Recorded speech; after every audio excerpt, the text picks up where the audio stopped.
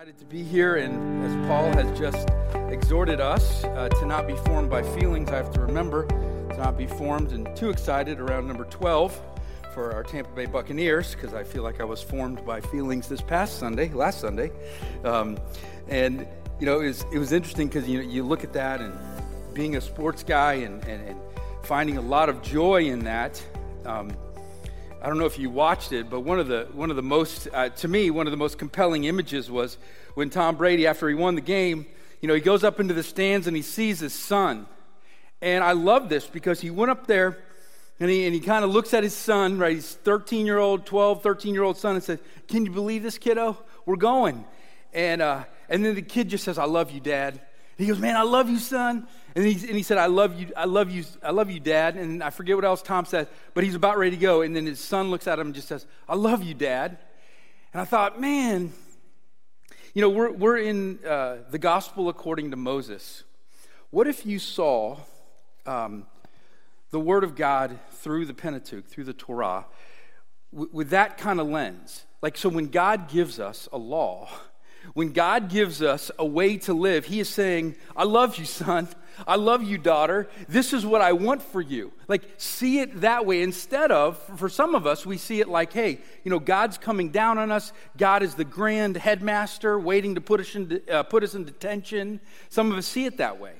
But hopefully this morning, as we look at the Old Testament and we look at what Moses wrote, it'll point us to Jesus, and we'll have a better appreciation of what it means for us to live as a son and a daughter of the King, as a true son and daughter of the God of the entire universe. And so one of the things I was nervous about this morning, because we didn't have power until about 8:40, was I got maps for you guys. Are you excited about maps? It's very exciting. Come on now. Come on, please feel that with me, okay? So here, we're going to look at the book of Deuteronomy. Say Deuteronomy. Very good. It's the 5th book in the Bible, and I want to show you this map. This is the map. So if you look to the left there, you have Egypt. Of course, here's what we always remember. The grace of the Red Sea comes before Mount Sinai, right? So grace always comes before law. In the Old Testament mind, in Moses' mind, the grand story and the miracle of the Red Sea, the parting of the Red Sea, comes before the very bottom of the map there. That's the traditional site of Mount Sinai, right? And then they receive the Old Testament. They receive the Ten Commandments. But you have to remember, they were rescued from whips and chains and making bricks without straw. But I want to show you a picture of where they were. That is, I was there 2 years ago. I've told you that before, but that's the desert, right? That's what it looked like. So God rescued them and brought them on a journey, and they had to travel through this type of terrain to go to Mount Sinai, right? And so they're in Mount Sinai, and I want you to think, I'm just going to give you a date, 1446, right? 1446 is roughly the date of the giving of the Ten Commandments. Now, imagine if you spend a little time there, and then during this next year, you move, let's go to the next slide. You move from, it was down here, right? That's all down here, Mount Sinai. You come to Kadesh Barnea, right? That's the beginning at the bottom part of this map. Now, here's the thing. God said this: Israel, I've gone before you. In other words, he's gone before you in your life. God has moved, and he is what? He has prepared the land for you. He has prepared your life for you. Some of you don't believe that, though. You don't believe that he's actually prepared, right? He's prepared a life for you. And so they get to this part, Kadesh Barnea. God says, go. He says, look, you've got good leaders. You have Moses, and you have Aaron, you have other, all these other 10 tribes, and then you have Joshua and Caleb. You're gonna go, and you're just gonna go take the land. But you know what this is? This is a map of where you and we decide, wait. I'm not comfortable with that. I'm a cautious person, and I am very aware of danger. Maybe that's you. But when God says he has prepared a way for you, he says, you know what? Take the land. In other words, you take the million or so people, or however many they thought, there's been in different numbers, and I just want you to go back into the land. Now, why is that important? That's important because this was the land of Jacob. This was the land of Isaac. This was the land of Abraham. This was the promised land. You're supposed to go retake. Remember the whole famine, and you were moved down to Egypt and the story of Joseph. But Moses is bringing you back to what? To recreate what was lost. To go back to where Eden is, and Eden is Canaan, and take the land. Do you believe that you're my people? And he asks you this, and he asks me this. Do you believe that the church, that we are the people of God? And that God, even in the midst of a pandemic, has a plan for you. Some of us say, no. I don't do that, right? I am cautious. And so, what do we know? They said, no, we're not going to go yet. We're not going to take the whole people. We're sending spies. And this is where we get in the weeds a little bit. Numbers 13 and 14, we see Moses or the people of Israel were scared, and they said, no, let's send spies. So they sent 12 spies into that land, and that's a 500-mile journey to see, right? To see about all these spies, or to see about the people of Canaan, all the different Amalekites and Hittites and Canaanites, because they wanted to what? They were nervous, and they were living in fear. And here's what we know happens, is they come back, and they said, 10 of them said, they're like giants. You know, if you compared us to them, very famously says, we're like grasshoppers. If you were to compare, the 10 spies, if you were to compare us, I mean, they're like all Goliath. I mean, everybody looks like they're Shaquille O'Neal compared to us. No way. We are not going. And Joshua and Caleb go to Moses and Aaron. No, what are we doing? God has gone before me. God has a plan for me. Why am I living according to what Paul just exhorted? Why am I being formed by my feelings instead of what? Instead of the truth. Instead of, I am not going to stare at a 10-foot Goliath, the giant. I'm going to believe that I'm called by God with 5 smooth stones, and that I'm going to defeat this giant. Because God has prepared a place for you. And some of us are stuck. Maybe that's you. You live by your feeling. And so we see these different struggles that the Israelites have. Let's go to the next slide. I'm going to go skip that slide. I'm going to go back to that, but let's go to this. So ultimately what happens is this. They don't make any headway. And what do we know? For 40 years. Imagine that. It's a whole biblical generation. 40 years. From Kadesh Barnea, they just walk around, right? Basically, it's kind of in circles. That's just kind of speculating. And then they come up to the very tip top, right there. I don't want to say that because it sounds a little funny, but the city up there. And that's the perspective of Deuteronomy. It's Moses after 40 years, after all the lack of faith. And Moses is in trouble because if you read the book of Numbers, we realize that God told Moses to speak to the rock, and Moses didn't do that. He hit the rock. Now, water still came, but God said to Moses, here's your punishment. You are going to always stay on the banks right there, looking over the Jordan River. You are never going to enter and lead the people into the promised land. And that's after Deuteronomy, you have Joshua. Joshua is the one who leads the people of Israel into the promised land. And so, for you and for me, if you're Moses, and you're an older Moses, and you realize you're not going to experience the promised land, but you're staring at a bunch of 15 to 35-year-olds, and you want to write them a letter, you want to exhort them, what do you say? You're there on the banks of the Jordan, and you want to encourage them. You want to warn them, but you also want to encourage them. What do you say? And here's Deuteronomy. We're going to start Deuteronomy chapter 1, verse 26. And he reminds them what they did. Some of this is hard stuff here. But you were unwilling to go up, Israel. You rebelled against the command of the Lord your God. You grumbled in your tents and said, the Lord hates us. So he brought us out of Egypt to deliver us into the hands of the Amorites to destroy us. Where can we go? Our brothers have made our hearts melt in fear. In other words, those are the spies that came back. They say, the people are stronger and taller than we are. The cities are large with walls up to the sky. We even saw the Anakites there, which is a type of giant.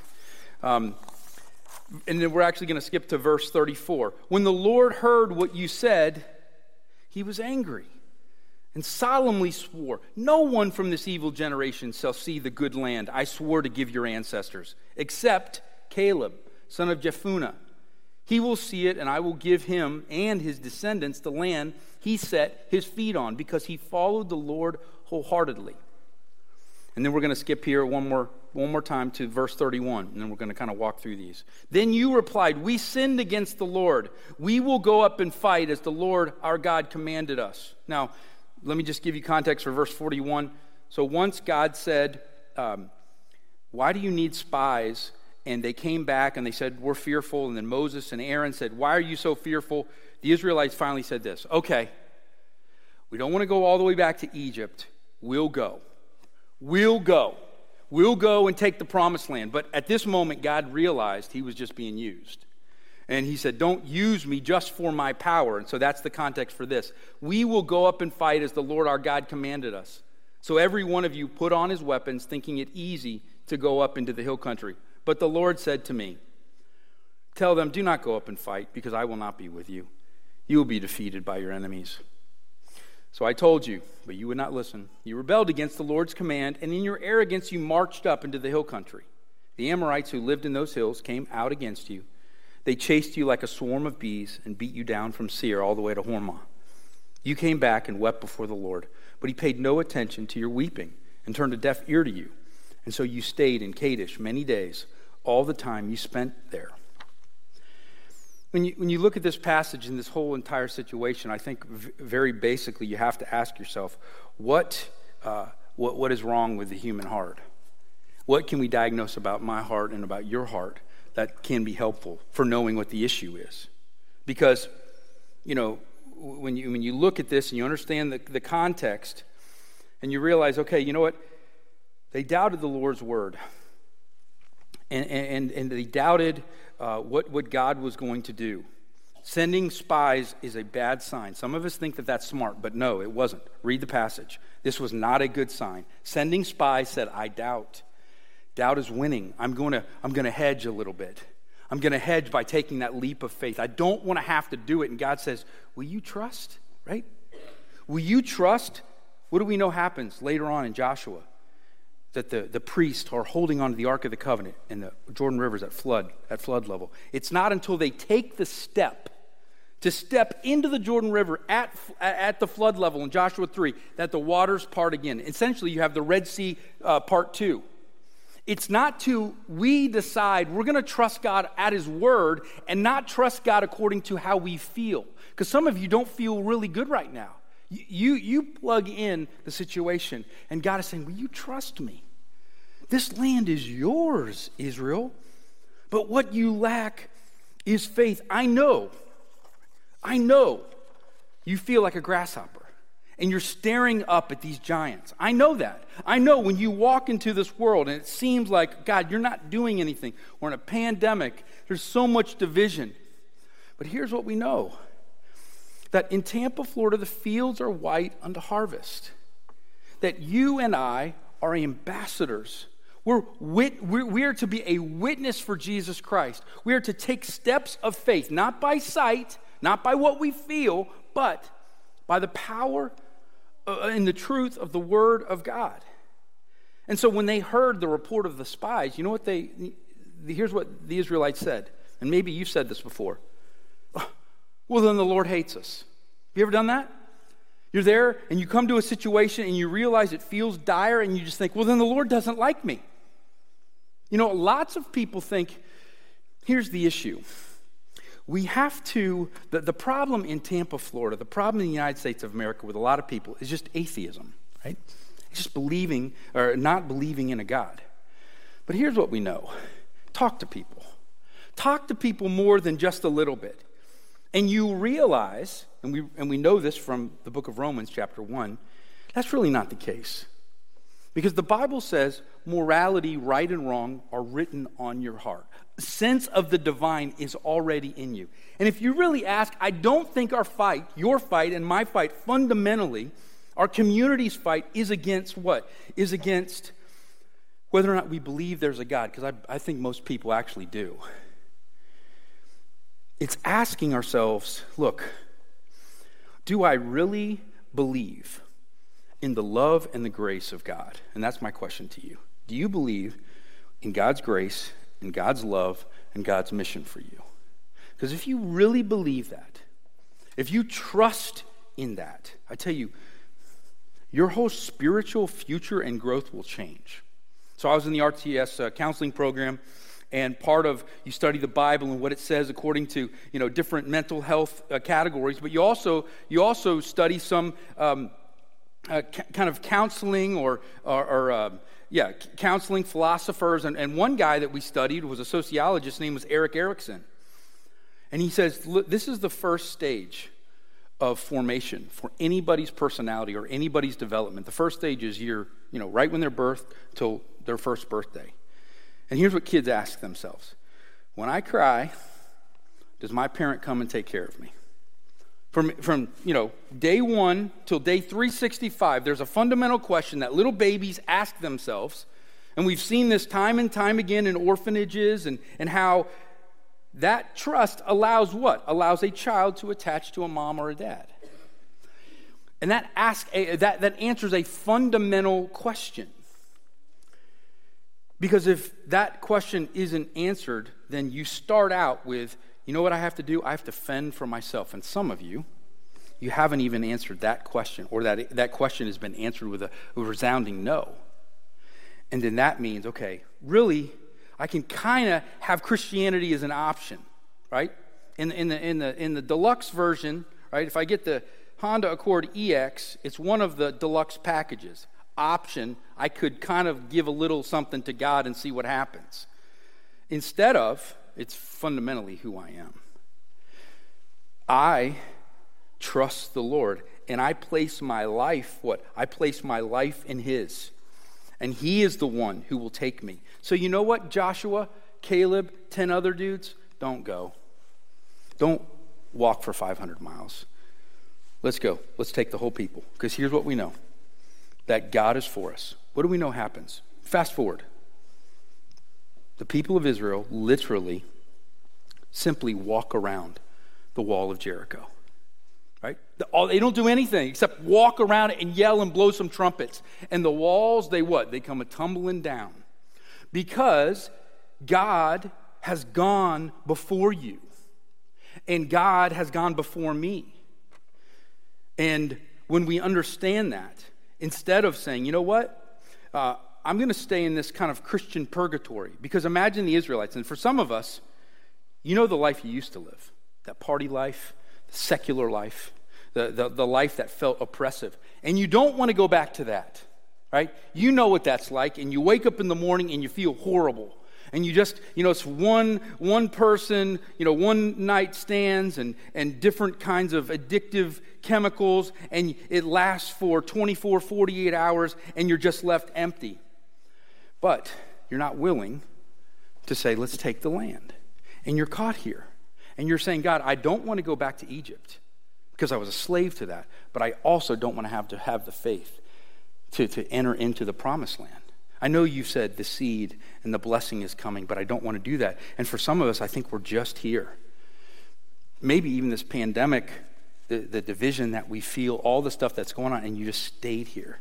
And you say, you know what, I'm just going to be in this holding pattern for a while until what? Until the circumstances change. And then, what? Then I'll take the next step. But we see time and time again how much the Israelites missed out on, right?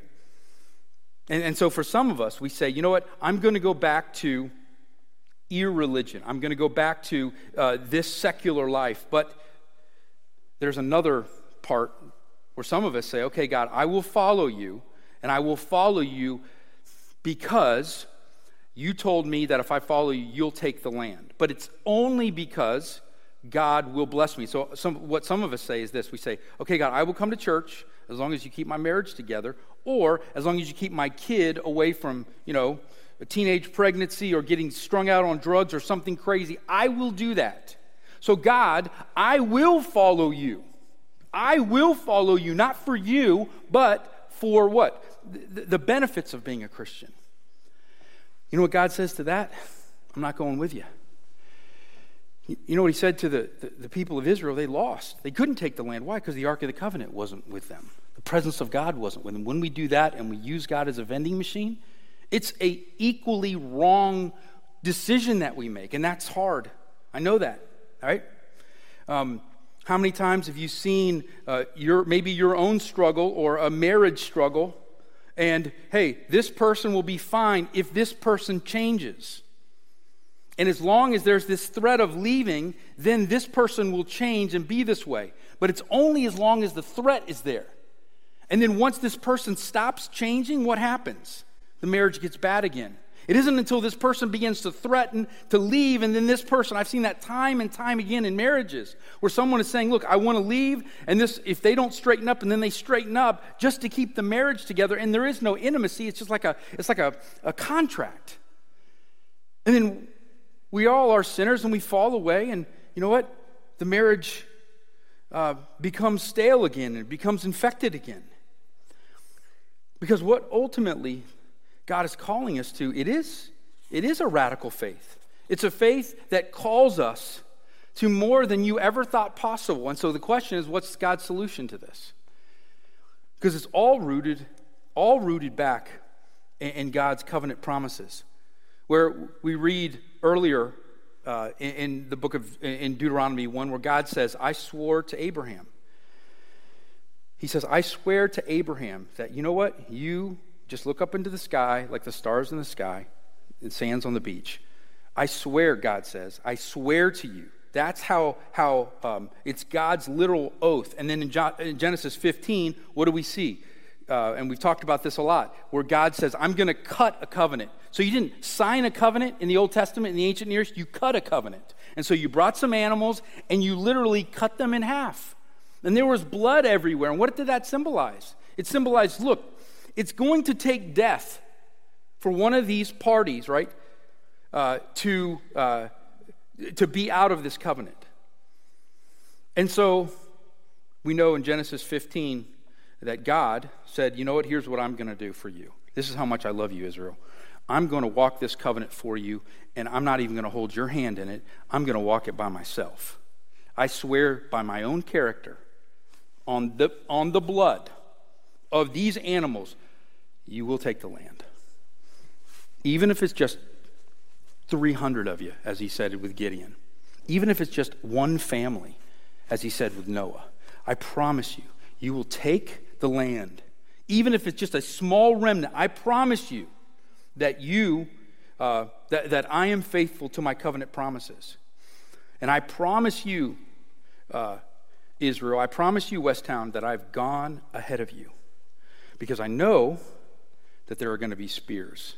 I know there are going to be people persecuting you. I know the arrows coming your way. I already know them. I've gone before you.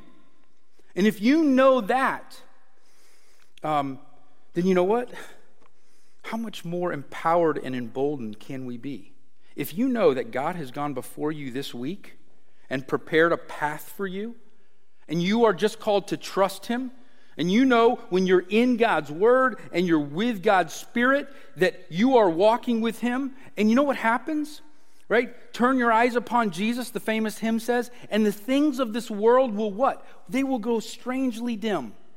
When you are walking with him, when Moses was walking with him, the things of the world grew dim, and ultimately you see the Lord. But here's the beautiful thing,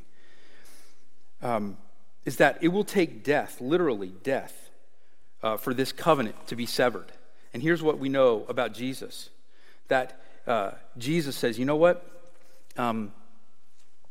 I will be the one to be ripped in two so that this covenant will still be alive. I will be the one. Like, I am the one who's willing to die. My blood, we know blood had to be shed It's going to take death to remove us, or death to be paid for this covenant to be made right. And Jesus said, you know what? I will do that. I will do that for you. It was awesome. 3 years ago, we were in the communicants class, and I'm teaching this communicants class, and we were talking about the Lord's Supper. And there was this 5th grade girl, and she's like, and we were talking about animals being sacrificed, and then how that points us to, the Passover points us to the Lord's Supper. And she goes, so when you rip the bread, you're saying that Jesus' body, he allowed his body to be ripped for me. I said, yeah. That's the power of that. It's beautiful. And she goes, okay, so if he did that for me, well, I should be willing to do whatever for him. I said, yeah.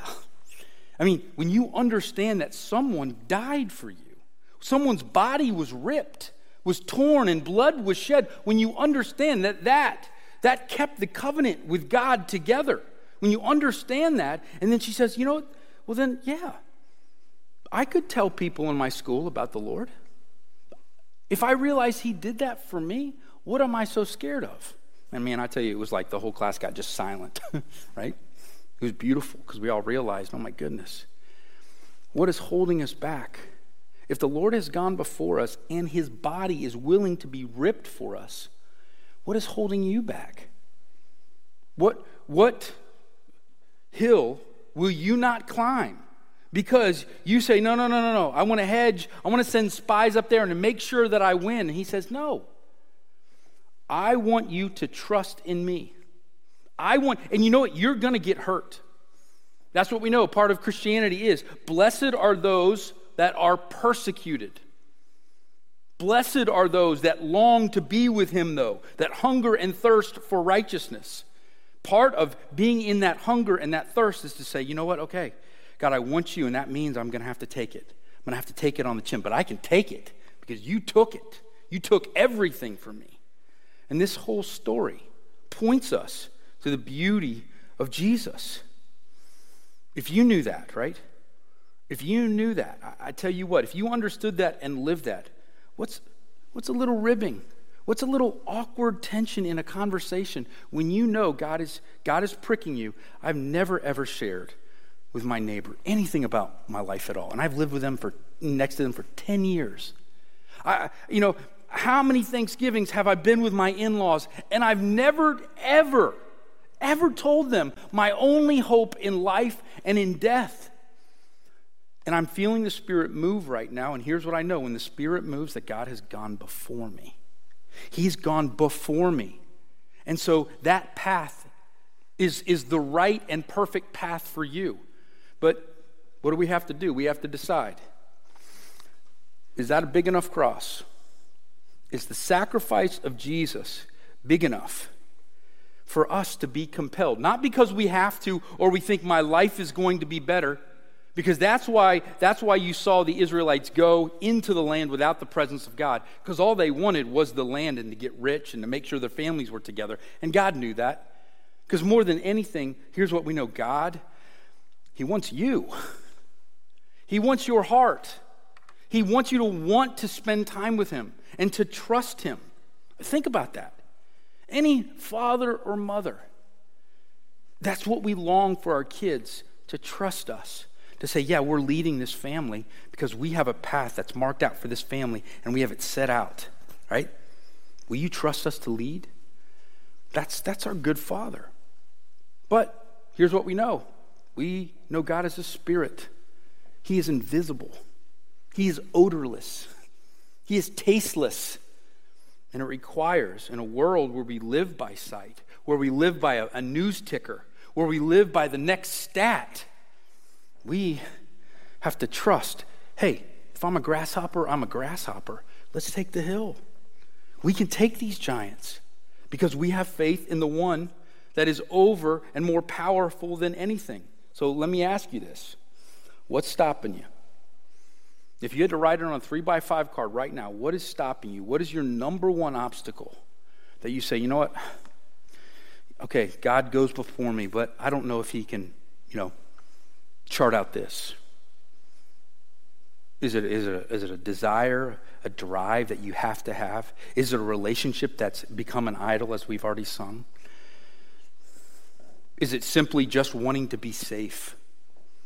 He says to his people, look, just like we know C.S. Lewis said about Aslan, he's not safe, but he's good.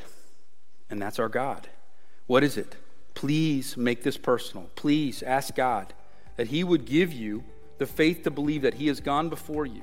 And because he was ripped in two, and he went through all of that, he kept the covenant for you. You don't have to keep it. You get to. You get to be obedient. That should be nervously exciting. Because it's scary to do this. I know that this is not a simple thing to do in this world. So let's ask God to be with us. Let's ask God to steer this on our